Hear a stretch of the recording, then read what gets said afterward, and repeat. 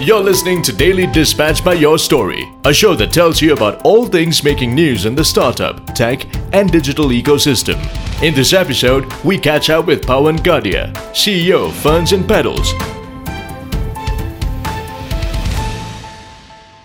Hello and a very warm welcome to Daily Dispatch, a show that gives you all the latest news and updates from the startup ecosystem. I'm Priya Sheth, it's 5 p.m. and thank you so much for logging in. Do remember that we're a one-stop shop for all the news in the digital ecosystem. First up, let's have a look at the top news headlines that we've been tracking this evening. Hyperlocal delivery platform Dunzo has raised $40 million from a clutch of investors including Google as well as Lightbox. Amid this pandemic, Dunzo saw a GMV growth of 2x over the past year and has seen an annualized GMV of about $100 million at present. Well, moving on to the second headline of the day, agri-tech platform DeHaat has raised $30 million in a funding round led by Process Ventures. Existing investors also participated in this fundraise. DeHaat plans to use these funds to strengthen its network, expand its overall technology operations, as well as add more value-added services for farmers. Well, homegrown instant messaging app Hike, backed by SoftBank, has shut down its instant messaging platform StickerChat.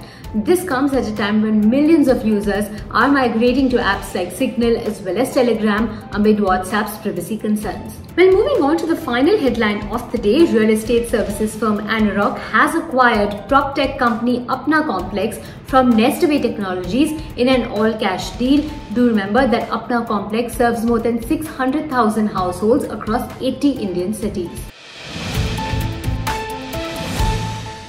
Well, moving on to the next segment, we have with us a very special guest, somebody who's been leading the flower and gifting segment online.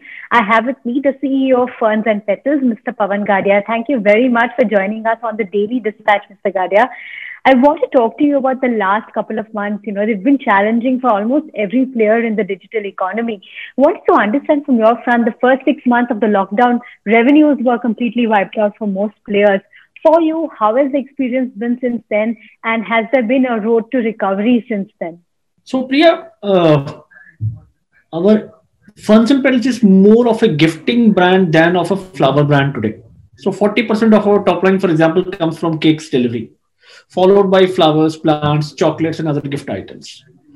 In India, where April and May lockdown, of course, crippled us.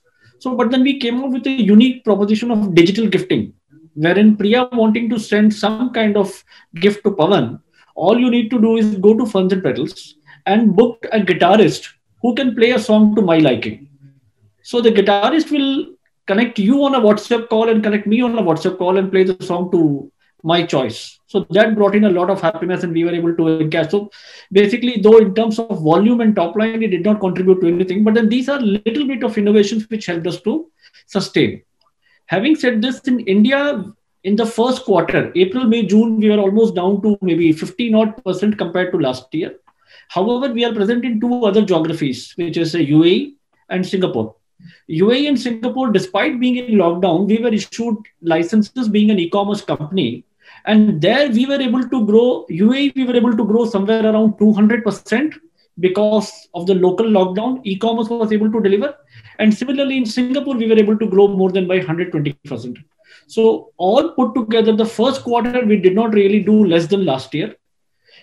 Thereafter, the second and the third quarter, ending December, we have been able to grow India as well somewhere around 50-55% compared to last year. So this has been a humongous growth to us. So in other ways, if I can say this, because of Corona, the consumer purchasing behavior which has changed, we have grown a lot compared to last year, and the growth has only accelerated in these last two quarters. So within India specifically, are there specific categories that have been seeing an exponential growth as compared with last year? So I would say everything is growing at around 35-40% However, our personalized gift as a segment, chocolates as a segment, cakes as a segment is growing exponentially. So personalized gift, for example, is growing at somewhere around 200% compared from last year. So here we have introduced a lot of newer products. And similarly, in terms of cakes, Followed, of course, flowers is trailing behind. You also have a physical presence of stores in many parts of the country. I wanted to understand what is the roadmap for that business, considering that most orders are happening online. Do you plan to stay at this number, do some recalibration as far as your physical stores are concerned? So we are currently 250 flower shops and another 100 cake shops, all put together 350 odd stores in approximately 120 countries across India. The growth plan for flowers and cakes remain the same because even if we get orders online, we are able to provide a break-even number of orders or break-even number of sales to all our retail outlets. And the more the outlet, the faster the delivery, the hyper local becomes much more in our control. And of course, being under the brand and the various SOPs which are followed at the retail level, we are able to ensure the quality and the service to the customer. What is the expansion roadmap, if I may ask? So cakes, we are adding somewhere around 6 to 8 shops a month. And in flowers, we are adding somewhere around 2 to 3 shops a month. So now the expansion is happening mostly in tier 2, 3, and to some extent, we are also going to tier 4. So when you talk about international expansion, I understand that you are looking at adding one country a month. Is that the target that you're still working with? Absolutely. So when we say one country a month, what we mean is that we want to open a website which is available every month. We launch a country specific website.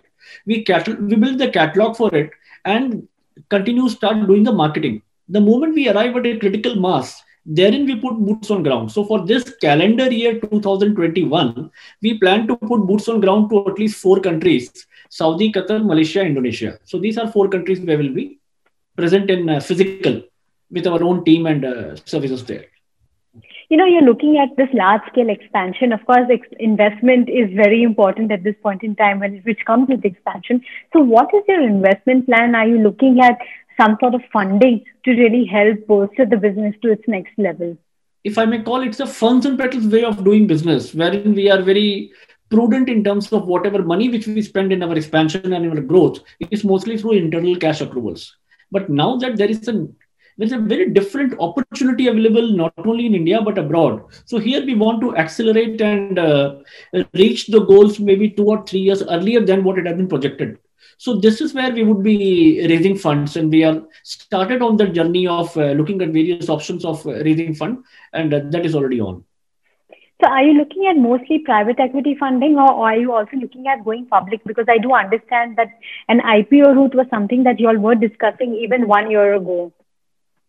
Yeah, so that looks much more attractive, but going IPO is again a huge challenge for a company which has not raised funds so far. So the entire compliances and everything has been now on the verge of starting, which is going to be commensurate to what is required at the IPO level to SEBI's requirement. So I think that's a bit far away. But yes, all I can say is that we are conscious of the fact that if we want to grow much faster than what we do today, we need a lot more funds than what internal accruals can provide us. So is there a target as to how much funds are you looking at raising? Not really. That is still on the drawing board stage. I think that will be clearer more by March. Is that what would be needing? You're also looking at a larger scale expansion across different segments. I do understand that FMCG is one category that you all have been looking at tapping into. How serious are you in the FMCG foray? I would not say that more it would be FMCG. We would be more in terms of gifting. And when it comes to gifting, I've already named the various categories. Chocolates can be one of the additional activity which we are wanting to do in terms of cakes, muffin, cookies, dry cakes. These are some activities where we would, some products where we would want to go in.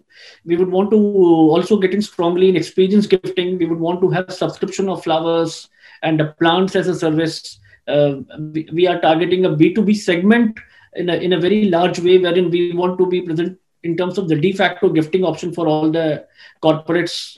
We also want to be customers to all the loyalty card redemption companies. We are also looking towards expanding our offering for abroad, India to abroad, anywhere in the world. We want to provide a same day service the way we do it in India. And the category there, we want to expand to not just 4, but maybe around 8 to 10 categories. Before I let you go, I want to ask you one final question on revenues. 336 crore rupees was the kind of revenue that you closed last financial year with. So what is the target for 2022-23? And in terms of profitability, where do you stand? Well, I wouldn't want to hazard that far a guess, but I would say that for as far as 21-22 goes, we would be targeting somewhere around 750 odd crores in terms of GMV. And bottom line is something I think this time is going to tell. But we are definitely going to be profitable, is what I can share with you, Priya. And we at Your Story TV wish you the very best going forward. And we will keep a close eye on how you'll plan your business strategies going forward. With that, thank you very much, Mr. Gadia, for joining us for this interview for Daily Dispatch. Well, time to wrap up this very special edition of Daily Dispatch. Thank you so much for logging in. I'm going to see you tomorrow at the same time, 5 p.m. Don't forget to hit the subscribe button below. Goodbye and see you tomorrow. Follow us on Facebook, Instagram, Twitter and YouTube. Just look for Your Story or log in to yourstory.com. Thanks for listening to Daily Dispatch by Your Story.